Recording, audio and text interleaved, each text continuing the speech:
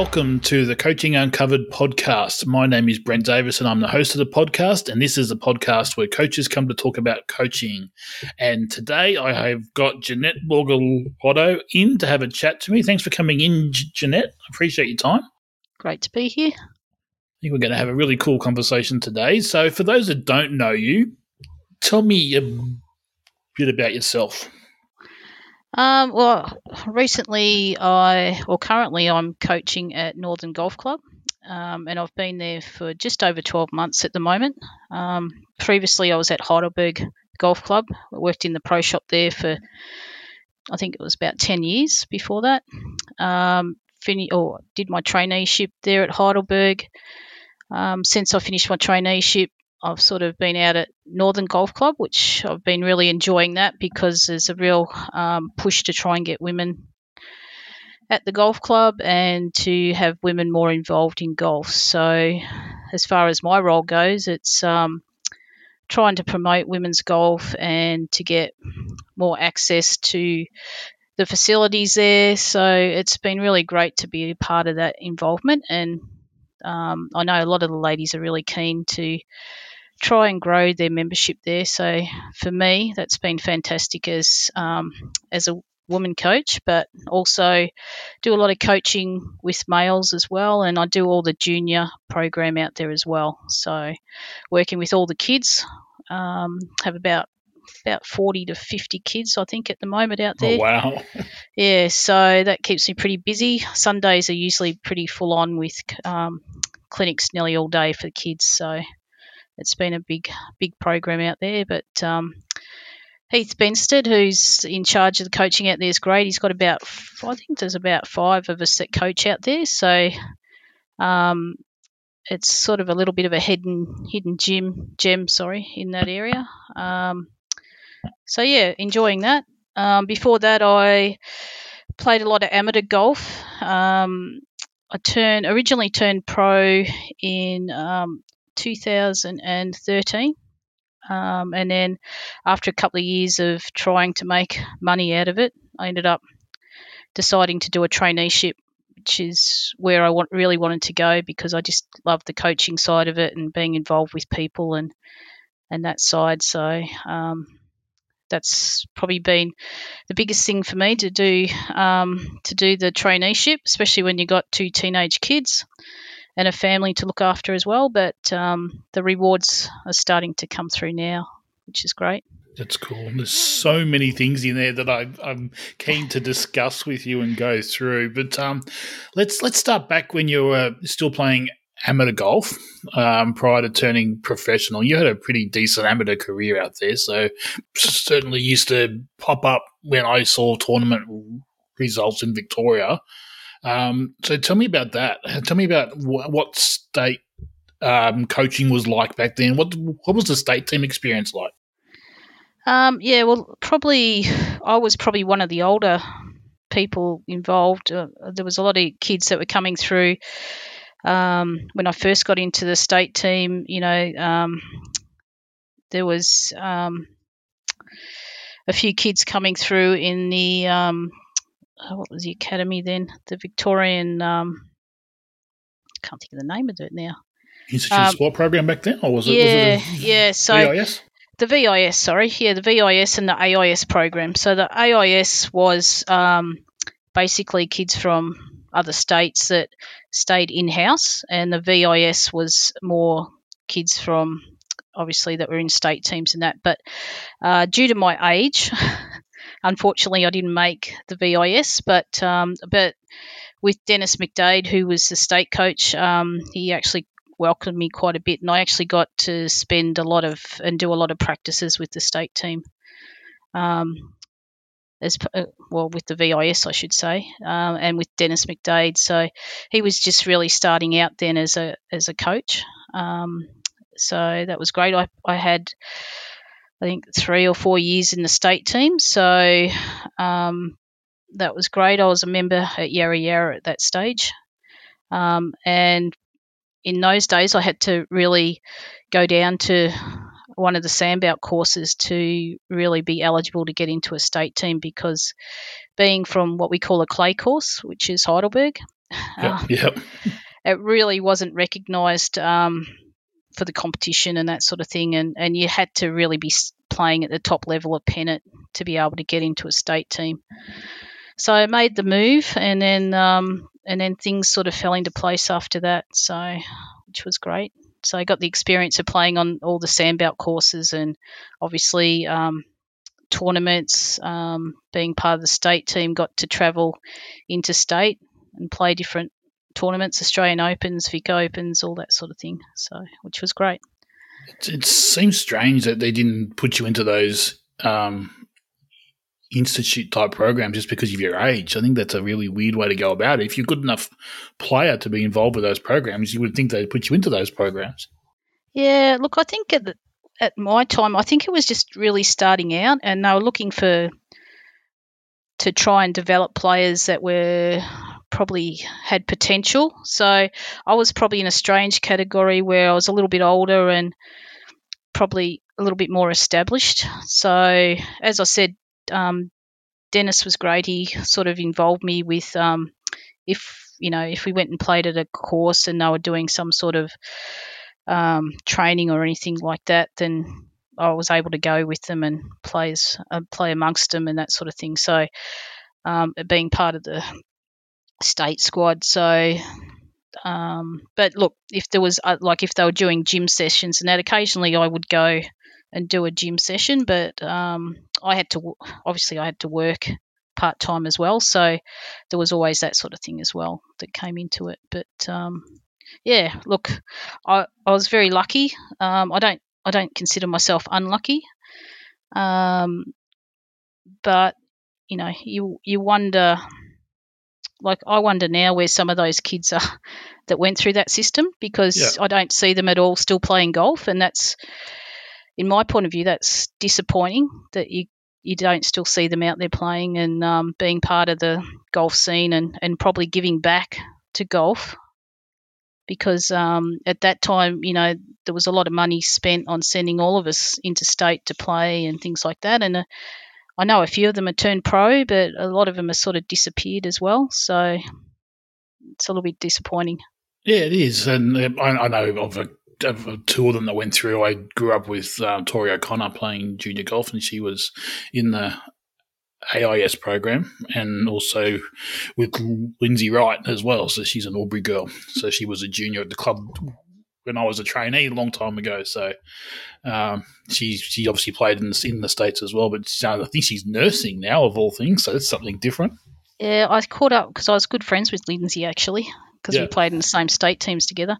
And the last time I spoke to her, I think she was I think it was nursing, that she was trying to get into. So she got totally had enough, I think, and got totally out of the golf scene. So yeah, she's on my short little list to come on the podcast. So if you're out there listening, Lindsay, I'm trying to hunt you down to come and have a chat to me. So hopefully she will at some stage.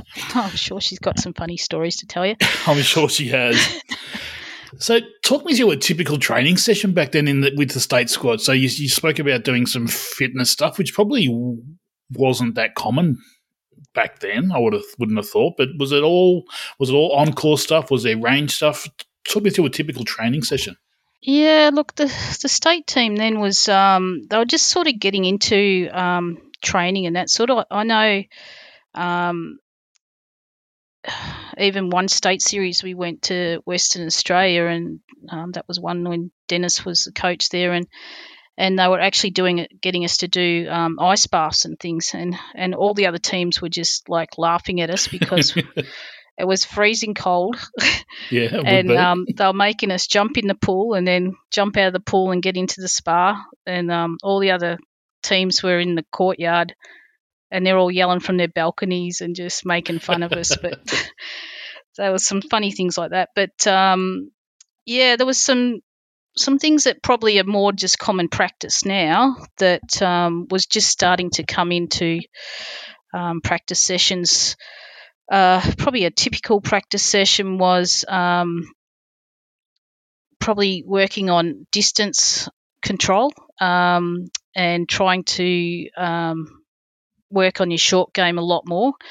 I don't think that we did a lot of long game sort of training. It was more working on around the green and bunkers and definitely putting and that sort of thing. So there was a lot more emphasis on that as a state team. And I suppose that when you get to that level too, a lot of your long game or your swing has already been developed. So at that stage, I suppose as a coach, you can't change a lot of things with a player, but I'm not sure how much emphasis is on that these days, but I think that there's a lot more put on, understanding your own body and obviously being able to be a lot fitter and that sort of thing now, I suppose, than what there was in my day. We did a little bit of weight training and that, but I think now it's more on flexibility than it is on pure weight training and things like that.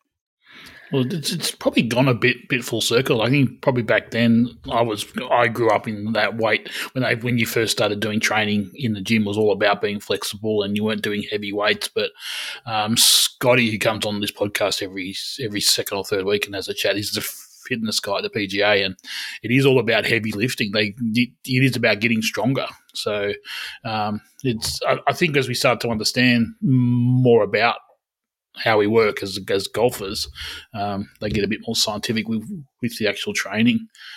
So were you getting any other coaching apart from the coaching you were getting through the state squad? Yeah, when I was in the state squad, my coach then was Jane Locke. Okay. Who obviously is close to home here, but I found Jane really good because she helped me mentally, probably more than swing mechanics, but definitely she helped me, become stronger mentally. There was times where we used to go to Kew Golf Club, and I don't think I ever beat her because she could just play any shot, round a tree, under trees, anything. She was amazing. So, and the shots she just pulled out were just, I only wish I could have been as good as that, but I can't imagine how good she would have been in her day. But as a coach and mentally, the mental training was fantastic. So, and I still believe that's why match play. I've always been a very good match player, and I think that comes from that, just being able to tough it out and mentally be tough in the situations when you're under a lot of pressure. Yeah, it certainly takes a certain type of golfer to be good at match play. I think it's a different type of golf, isn't it? So definitely. When you've got to pull out that shot, and when it's needed, and to be able to push everything else out of your mind and just give that one shot that 100%. It's totally rewarding when it comes off, and it can be pretty demoralising when it doesn't, as you know. Very true. Very true. Yep. Okay, so state golf and then turn pro. So obviously you're not the 22-year-old typical person going out and turning pro. What was the thought process behind turning pro and giving it a crack? Well, by then I'd had 2 kids, and I probably felt that I probably should have turned pro after my sort of amateur career, playing tournaments and that sort of thing. But obviously family got in the way. But How dare they get in the way like that?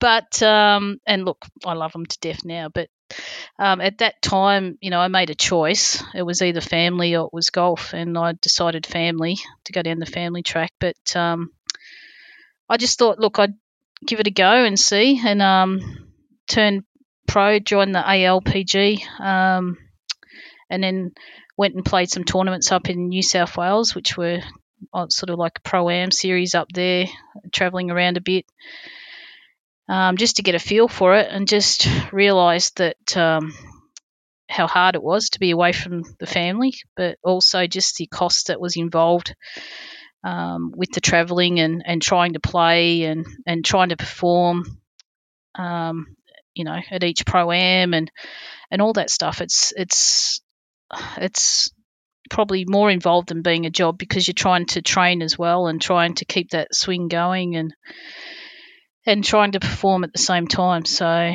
yeah, I found it really difficult and just in the end just wanted to get home and see the family and get back to some normality. So that's when, after probably about 2 years, I came home and then decided to do a traineeship, so to get into the coaching side. Yeah, it is crazy expensive. I recall talking to Lindsay again about what it costs her to play on the LPG tour at the time, and this was 2008 when I was in Taiwan, and $2.5K, I think, a week is what she said her expenses were at the time. So hotels, and obviously when we're playing in Australia, we don't spend that kind of money. But even just traveling around here, it's an expensive pastime. Yeah. Well, it was getting close to almost $1,000 a week because you're paying a caddy and you got to pay all your meals and your caddy's meals, and it was just it was pretty expensive thing to do. And obviously, I had to come back and work as well. So you're trying to go back and forth. And unfortunately, there wasn't any events down here at that time. Most of them were in New South Wales and Queensland. So there was a lot of travelling and a lot of, motels and trying to get somewhere to stay if you weren't in a motel and things like that. So, yeah, it's a dream job, but it's not Lonely always. Job. Yeah. And it's a lonely job, that's right. So, yeah, but look, as I said, it was something that I sort of thought that maybe I missed my opportunity to do it earlier, but haven't regretted it anyway, because going down the trainee track, I've sort of ended up in a career that is very fulfilling and really enjoying it. So that side of it's been good. Oh, that's cool. So talk me through the trainee program. Again, stuck around stupid 20-something-year-old guys in the trainee program would have been an experience for you, as we are well conscious of. It's just strange characters that go through that program. So talk me through how you found the trainee program. Yeah, well, true. Like some of them, at that time, my daughter was doing her VCE, so I felt like some of the kids could probably relate more to my daughter than what they could to me, and they probably treated me a little bit like their mum sometimes. But look, I always worked in customer relations and all that sort of thing, so I didn't find it as hard as what I thought. And it took me a little while just to get used to getting back into tournament playing. It took me a few tournaments to sort of get used to what sort of scores were expected and how to just sort of churn out the scores each week, and that sort of thing, as well as trying to work full time and do the other things that were required as well. So it took me probably about a month just to find my way, if you like. But the guys and everyone that I met who was a trainee, I never probably met someone that I didn't like, which is great. But and found that everyone was supporting within the PGA traineeship as well, which is great. Well, that's always nice to hear. There was a few trainees through your time that I probably didn't like too much when they handing in some of their work, but no, that's a completely different topic. But yeah.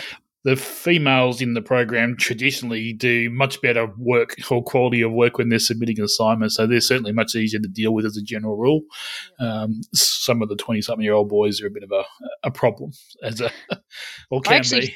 I actually found that the hardest part is getting back into the doing assignments and things like that, because I'd been out of it or out of any schooling for such a long period of time, that trying to get my head around doing assignments and getting them done on a certain time and all that sort of thing. So I'm sure there was a few assignments that went in a few minutes before midnight on Friday. I'm sure there wasn't too many of those for you. I'm sure you were cruising through that. I'm having a similar experience trying to do homeschooling with my grade six son at the moment, trying to go back through what I learnt in grade 6 to help him with his schoolwork. It's a challenging space. After you haven't done that for a long time, it's hard. I know. Yeah, I've still got one doing homeschooling, the other one's doing uni at home, but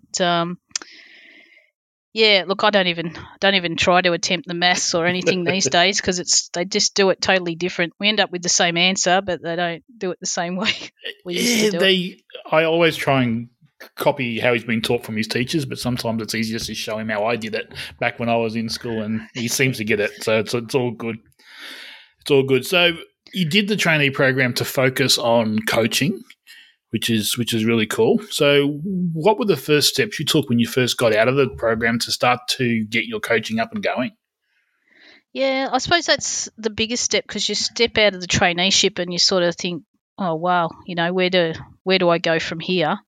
But I sort of had in mind that my whole goal was going to be just to coach. I didn't want to be someone that was stuck behind the counter in a pro shop and spend most of my time in the pro shop. I'd done this for a reason, so I sort of put myself out there and said that I was only available to coach. And at that time, there was a few things going on at Heidelberg, and I sort of they offered me to run the pro shop there, but I just didn't want to be sort of hemmed in doing that because I knew that it would give me no time to sort of pursue the coaching side of it. So I was lucky enough that I'd been speaking with Heath and he offered me a coaching job out there, so I've taken that up. So yeah, look, I don't do it 5 days a week because I think that would burn myself out. At the moment, I'm doing about 3.5 days, which is perfect and fits in exactly where I want it with the family life and being home enough to do the things that mums have to do at home. So make sure that there's washing every day and all that sort of stuff. Come on, if your kids are doing great in those higher grades, they should be doing their own washing, shouldn't they? Oh, no. They'll just be putting the same things on every day. Sounds like me at the same age, so that's all good. So talk me through some of the programs that you've set up out there. You've obviously taken a bit of a keen interest in that coaching and set up some programs. Talk me through how you've set those programs up. Yeah, at the moment we're with the women's program. We've got women's beginner programs and get into golf. So we've been using the Golf Australia website to promote our get into golf, as well as sort of promoting sort of beginners golf. So Sundays I do a 9 o'clock and a 10 o'clock clinic, and I have anywhere. I try to keep it to sort of 6 to 8, but sometimes I end up with about 10 in each of those clinics. So it can get pretty big, but I try to make that more an open sort of clinic because you can get anyone who's just starting to anyone who's been there for 3 or 4 months. I find with the women they're a little bit more apprehensive about going out and actually playing on the course before having or thinking that they have to be at a certain level before they actually go out and start playing golf. So sometimes you can have someone come to a clinic for almost 12 months before they take that first step to get out on the golf course. So okay, just quickly on that, how do you cope with that? Do you tend to tell them that they have to get out and start playing, or do you take them out there yourself a couple of times? Because I've come across similar things. It can be challenging to get those starters onto the golf course. Yeah, and just trying to give them confidence enough that they feel that they're able to get out there.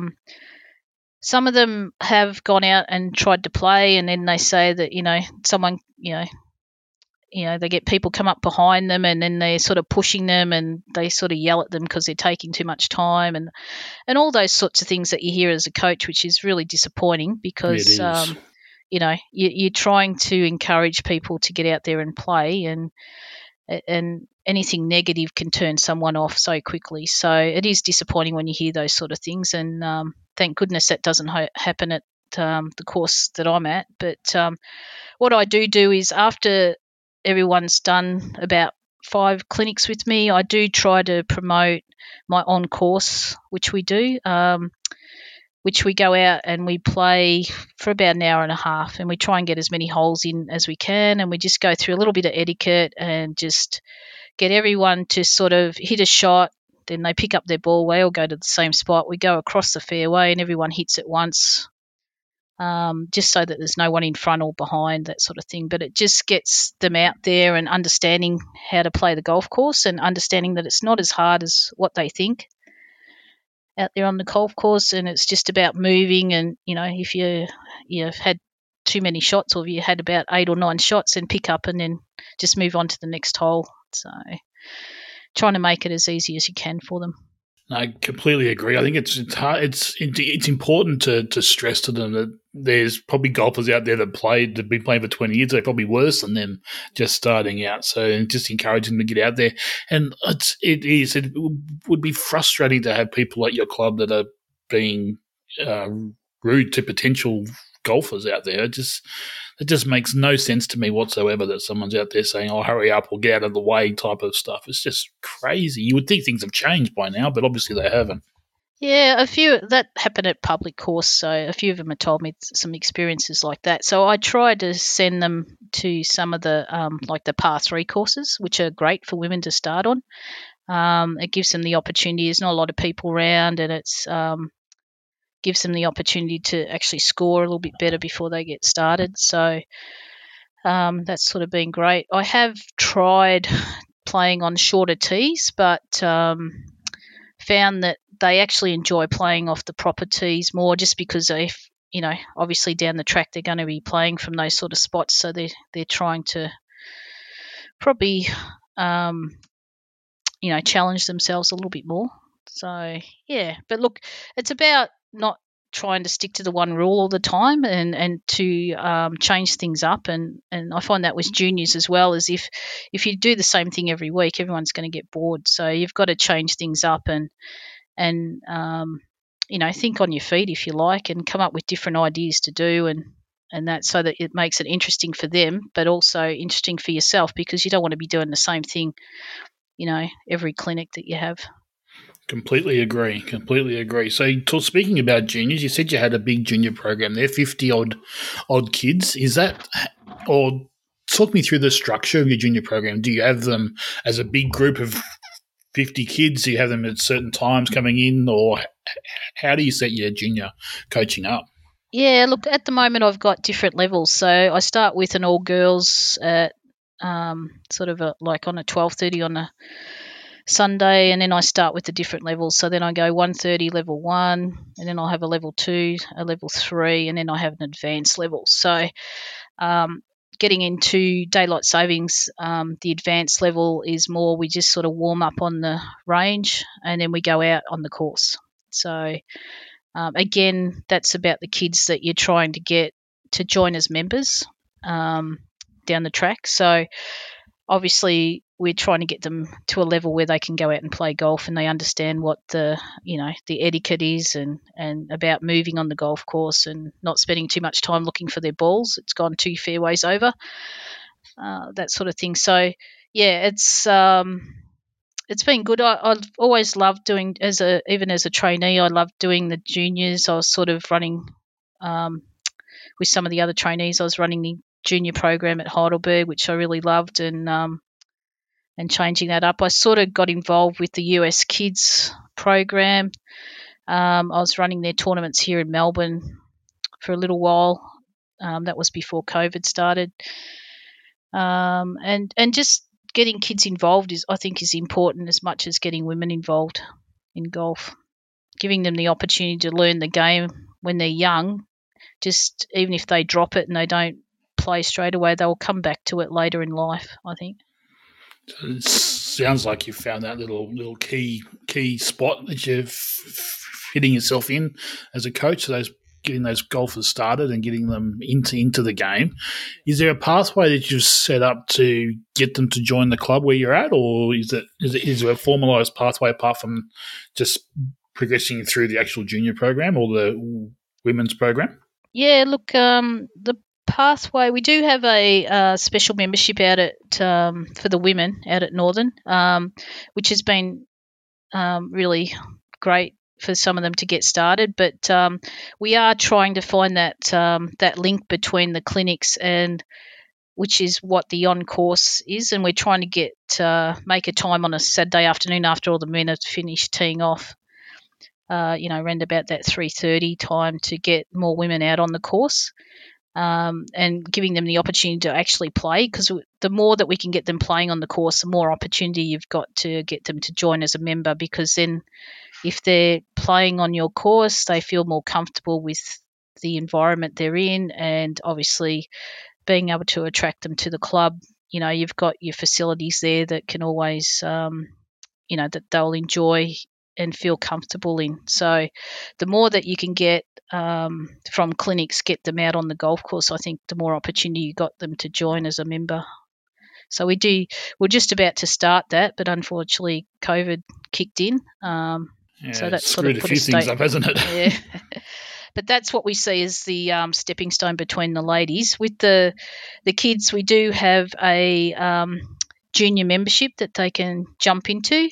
Pretty similar. We've blocked off a time off the tee on a Saturday, and we'll get whether it's myself or one of the trainees to walk around with them and just teach them a little bit about etiquette and how they can get a handicap, and we can get them started sort of in that program. So we are looking at pathways from the My Golf sort of clinics that we're doing out there to then, getting them out on the course, getting them to join as members, which is where you want them to go.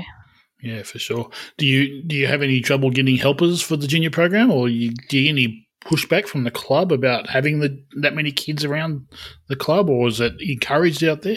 No, it's pretty good. I try not to interfere. We haven't got a huge, even though we've got a great practice facility out there. I don't know if you've been out there, Brent. No, I haven't for a long time. Yeah, so that we've got a fairly good practice fairway area. We've got a practice bunker. We've also got a huge chipping green and putting green out there now. But so look, if there's a lot of people on the range, we'll try and this is where you've got to think on your feet. We'll probably spend a bit more time doing a few more games around the chipping green and putting area. And then, when the range is free, we can jump on there and do what we want. You can probably fit about 15 people across the range. So that's why I try to have all the kids in different levels, so we haven't got too much in each class. At the moment, I'm sort of doing Sunday by myself, but I've got one of the other trainees, Brian Milligan, who's out there. He does Tuesday night for me, and looking down the track, we're starting Friday nights, which will be trying to get the kids out on the course as well. So, nice. So there's plenty of opportunity for kids out there to sort of get started. And we have got a primary school straight across on the opposite corner to us. So we're looking at trying to get some of the schools more involved. So getting that younger age kids sort of coming through as well. Sounds really cool. Sounds like you've got a good plan there moving forward to keep those golfers coming through. So you said earlier on about a junior session shouldn't be the same thing over and over again. So talk me through a typical junior session that you're coaching at the moment. Yeah, look, I try and divide it up so we're not just stuck on the range doing stuff for the whole session. So definitely with the juniors, you try to keep it. If you've got an hour session, you're trying to do sort of 20. So we try to do I'll set up games on the putting green beforehand, and the same with chipping. So you're trying to put circles around a hole, or, have a sort of a tic-tac-toe sort of setup where they can chip into that and have different challenges and put them in teams and sort of make it more of a game situation. But even just, like some of the things that are popular is just, putting numbers out and having them putting and sort of put rope around holes and having them just putt within the rope, and they have to score like under 10 for 4 holes if they're putting to them, and just make them different lengths and different sort of angles and see how they go. And on the range, you can do anything on the range. You can put, things out that they can aim for. They definitely love it when the range boy goes out and they've got something to aim for. Target practice. So, it's a chocky bar if anyone hits the range cart. So all those sorts of things. Yeah. I used to drive that range cart when I was a kid. That was my first job, was picking up range balls, and I know for a fact that if I was on the bike picking the balls up, everyone else was working that day was aiming for me, and vice versa. If I was at the top of the range and they were picking the balls up, I was aiming for them as well. So don't worry, I've been in that cart and it scares the hell out of you when it it's hits. so loud when it hits. It's just a crazy noise when you do get hit by it. So no, that's really cool. So it sounds like you're flat out with all those types of programs. Is there any other coaching that you're doing out there at the moment? What other programs are you running? Well, doing individual lessons as well. Get a lot of the women out there, but also got a lot of clients that I've brought from obviously Heidelberg and some of the other courses I've been at. But look, the other thing I was doing over summer was I was doing short game clinics. So, and the other thing that I say to the women is that if they get 4 people together, we go out and do on course. So I take a group out and do on course lessons, because I always say that you can probably make up more shots for a person out on course than what you can trying to change their swing, because it takes a lot longer to do swing changes. Whereas I could teach someone to play, a different sort of shot out of the bunker, or to get up and down from around the green. There's all those different shots and things that that aren't good in their game, and they can make up shots a lot quicker like that. I enjoy that side of it as well. That makes sense. If you're tuning into the episode before yours, Paul Williamson, I had him on the show just before you, and he spoke exactly like that. He does a heap of on-course coaching, and it's where he sees the quickest improvement for his students is because they just make stupid choices out there. They don't, and changing swing technique takes time, but if you can get them on the golf course and get them to play a bit smarter and choose some good targets, they can improve their scores pretty quickly. Yeah. And a lot of them, it's just bad, as you say, but it's bad decision-making when they're out there. It's, trying to chip it when really at their level they're probably better to putt. So, it's not always just because you see the pros doing it doesn't mean that you should be doing it. Yeah, no, I completely agree there. So you said you got involved with US Kids Golf. What was it that attracted you to that program?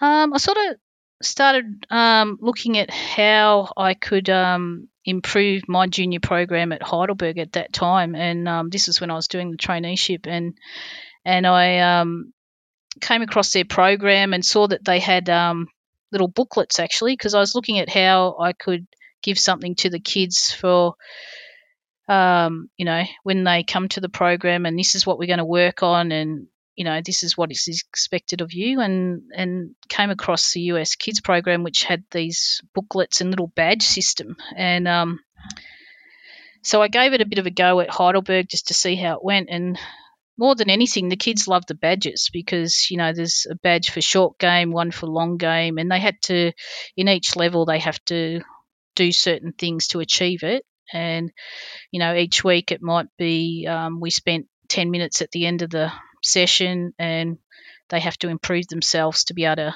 get that badge. So they used to get pretty chuffed about winning the badges and going up to different levels and all that sort of stuff. So that's how originally I got involved in it, and they had a seminar here. It must have been a couple of years ago now, and I went to that and learned how to do the coaching side of it and that sort of thing. So, if anything, I've taken a bit of that and a bit of my golf and sort of, I suppose, melted it into my own way of teaching the kids. So I wouldn't say that it was all about US Kids, but I've used my golf as well, and used some of the things that they have as well, and sort of blended it into my own sort of junior coaching, if you like. Yeah. I think that's a cool idea and cool strategy. I certainly do similar stuff with my son, who plays every sport except golf. So I've got just about every community instructor, community type coach accreditation going around. I think I've got soccer, basketball, volleyball, AFL, all these different ones that I've done to him, so I can help out at his sports. And you pick up ideas from other sports, and you take a bit of that and a bit of this and a bit of that, and you get your own program going. And that's a really cool idea. I like that. Yeah, yeah. Well, as I said, it's sort of, as much as you're sort of using different programs, you're blending it into your own style of coaching and keeping the kids occupied and happy, I suppose, so that they keep coming back, because you have them for a term, but if it gets, if it gets boring, they're not going to come back next term. So how can you keep them engaged and wanting to come back each week, or even to want to come back next term? So that's all part of it. And I think having different levels and having achievements that they can actually get and show their parents is a big part of it. They all get excited. And they're all pretty good. The kids are all pretty good, and they always want to come in and get the chocolate bar at the end. But that's a big incentive. But it is. It always is. Always has been. Yeah, but always loved coaching. As you say, I did some coaching, netball coaching. I was actually working at a school early on doing some hockey coaching, actually. So I've actually coached netball, hockey in kids, and now golf. So it's not hard. Some people don't like working with kids, but I find it quite easy. I'm not sure whether that's just because I've got my own kids, but I've always found it easier to coach kids, and sometimes trying to keep adults more occupied. So yeah. Well, speaking quickly about that, how do you handle the parents when it comes to your junior program? Yeah, look, I use communication. I use app on a phone to communicate with the parents, but also I make it sort of like very easy for the parents to communicate with me. I haven't got a problem with the parents being there, as long as, and what I say to the parents is, you're most welcome to stay there during the lesson, but if you're going to coach your own kids or you're going to have something to say, it has to be what I'm trying to enforce, so that you're not saying something different to what I'm trying to teach them. And so therefore, sometimes it's better when the parents are sort of in the background, obviously not like right in front of the kids, but if you can get the parents to be on the same wavelength as you, it's a lot easier to communicate the same message, rather than the kids getting a different message from the parents as soon as they get home, sort of thing. So that makes sense. It's a hard space to be involved with, because the parents generally have a heap more pull as their parents than you do as the coach. So if you tell them something and the parent tells them something else, they can certainly be going down the wrong path, so to speak. And you always have that parent that sort of tries to sort of interfere and tell the kid to keep their head down, the usual thing. But what I normally do is those sort of parents, I sort of pull them aside, and at the end of the lesson I say, look, this is what we spoke about today, and this is what I'm trying to get your son to do or your daughter to do. It'd be great if you could help out by giving them the same message, so that we're not conflicting, and the child, will then benefit from that. So communication is key, as you said. I think it's a really cool thing to have in your mind if you are going to do junior programs or any sort of coaching. Is just make sure those communication lines are open between you and the parents. Really good advice. So, Jeanette, I've got 5 questions that I'd like to ask everybody as we go through the podcast. I'm going to throw those at you now just to put you on the spot to finish off. Okay. So for someone starting out coaching, what tips would you have for that one, for those people just starting out?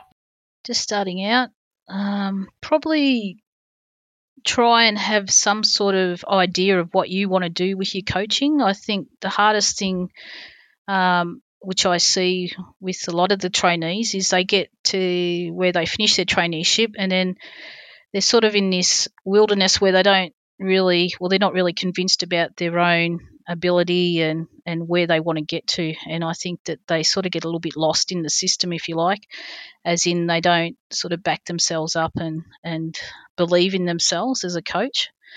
So there's no reason why you can't, like I did, turn around and say, I want to be a full-time coach when you first come out of the traineeship. So I think just believe in yourself, if anything. Yeah, and believe in the way you do it. That is pretty good advice. I'm having a bit of a series at the moment in the podcast of people that have just come out of the trainee program and are doing really, really well. So you'll see a few shows come out with those types of people that have just come straight out of the trainee program and gone on and coaching full time and doing some really good stuff out there. So hence the phone call to yourself to get you on the podcast as well, because you're obviously only a fairly recent graduate and you're doing great things out there. So that is good advice. What about some tips for the golfers out there? What would you tell the average player out there to be doing with their golf? Probably just work on your short game, if anything. I think, as I mentioned before, to change your swing takes a long time to sort of change a lot of things in the swing. What I find is if people want to improve quickly, you're better off to be working on, around the green and putting to improve than you are trying to do a lot of big swing changes. I think I mentioned this before, but, to do big swing changes, you've got to put time and effort in and a lot of practice, and not everyone has that time. Certainly if you have got the time to do it and you're really committed and want to improve a lot, then yes, you've got to sort of go down that track. But I think short game, not enough people spend enough time on short game, I think. Yeah, it's a pretty common theme that's coming through when I ask that question of coaches is spend some time on that those scoring shots. It is certainly a space in the average player's game that they waste shots. So certainly good advice there. Is there anything that you would change in your golf journey? Probably not a lot. It's you learn by experience, and I think sometimes you have to have not necessarily bad experiences, but sometimes you have to earn something to make it worthwhile. And I found that over the journey is that I think we talked about the VIS and all that early on, but I probably had to work a bit harder than some of those kids that were in the VIS and that sort of thing. So for me, my journey's probably been a little bit longer because I've been more involved in it. Definitely in Pennant. I've played Pennant for many, many years and been lucky enough to even play as a PGA member in Pennant as well, but certainly at the end of my career now as far as Pennant goes. But, there's not too many things I'd take back. Maybe the only thing, as I mentioned before, would be that probably that opportunity I probably should have taken that step to turn pro and given it a go before I had the family, but just saw a lot of people that were struggling, and I knew Lindsay Wright and a few of the other girls and really struggled on that pro scene overseas. So I just thought that, it probably wasn't the thing for me. So completely makes sense, and that's completely valid answers there. So where do you see yourself in 5 years' time? Look, hopefully still coaching. Definitely enjoy being out at Northern and the team out there. But definitely I would love to still be involved with junior coaching and involved with women's coaching. I think there's still a great opportunity there, and most golf clubs know that, to tap into trying to get more women to play golf and to try and involve them in, and certainly trying to make it more a social thing for women and for them to understand that as much as it's a sport, it's an opportunity for them to be social and to enjoy their time at a golf club, if you like, and to be involved in it. I think when you can get that message across, I think that we got the opportunity to get more women and more diverse sort of women as well, not just your typical golf member. We're looking for any age group now and sort of, anyone from any background. So hopefully in a few years' time we'll get you back on the podcast and we'll have a kids program of 200 kids and heaps of starters, golfers out there as well. So no, it sounds like a really, really cool goal to have, which is great. So, sources of further learning for you as a coach, where do you go to find your information about coaching and improving yourself in general? Well, the PGA's been great. Certainly, their learning activities and webinars and all those sorts of things, as you know. I've been involved a lot with that and always trying to learn and understand things more. Also, YouTube and all those things. There's a lot of stuff out there at the moment, but there's a lot of bad stuff out there as well. There is. Yep. So, but yeah, look, it's so much out there with all the different platforms now, and understanding how it works and the technology is just, it's a learning curve all the time, and if you don't keep up with it, you sort of fall behind. So, as much as I'm doing a lot of the junior stuff, and that is always something that you can learn from someone. And so that's my philosophy, that, there's always someone that will know something that will help you one day. True. So that's sort of the tack that I take. It's such a quickly changing space, isn't it, coaching in general? I think coaching strategies and coaching techniques are always changing. So I think staying on in front of the curve it's a challenging thing to actually do. Yeah, yep. Like, if you don't have your own website and you don't, have your Instagram and your Facebook page and all those sorts of things, you sort of get left behind a little bit. So, and that's a learning curve in itself, is when you finish a traineeship, is to get all that sort of stuff set up and on the go, so that people can communicate with you and you've got the opportunity to communicate with them. So. True. So, speaking of socials, where can people find you if they're keen to get in touch and have a chat? Yeah. So my website is at BGA Pro Shop JB Golf. I'll send it through to you. Yeah, and I'll put them in the show notes for everybody to be able to click on. So you've got a site, what about social media handles? Yep, and Facebook I'm on JB Golf, and Instagram as well. So I'll send those through to you. Cool, and I will put those into the show notes for everybody so they can find you and follow you. I've got you on my own socials, and there's some good content coming out of there. So definitely encourage everyone to go and take a look. Yeah, but also Northern Golf Club is linked to all my social sites, as well as my website as well. So there's quite a few places that you can contact me, or even at my PGA website. Email. Sounds good. I will put all those links into the show notes to everybody. So thank you so much for your time tonight, Jeanette. I certainly appreciate you coming in and talking to me. Really cool conversation tonight. No, thank you. It's been great. Thanks, Brent. And we'll catch up really, really soon. All right. Thanks.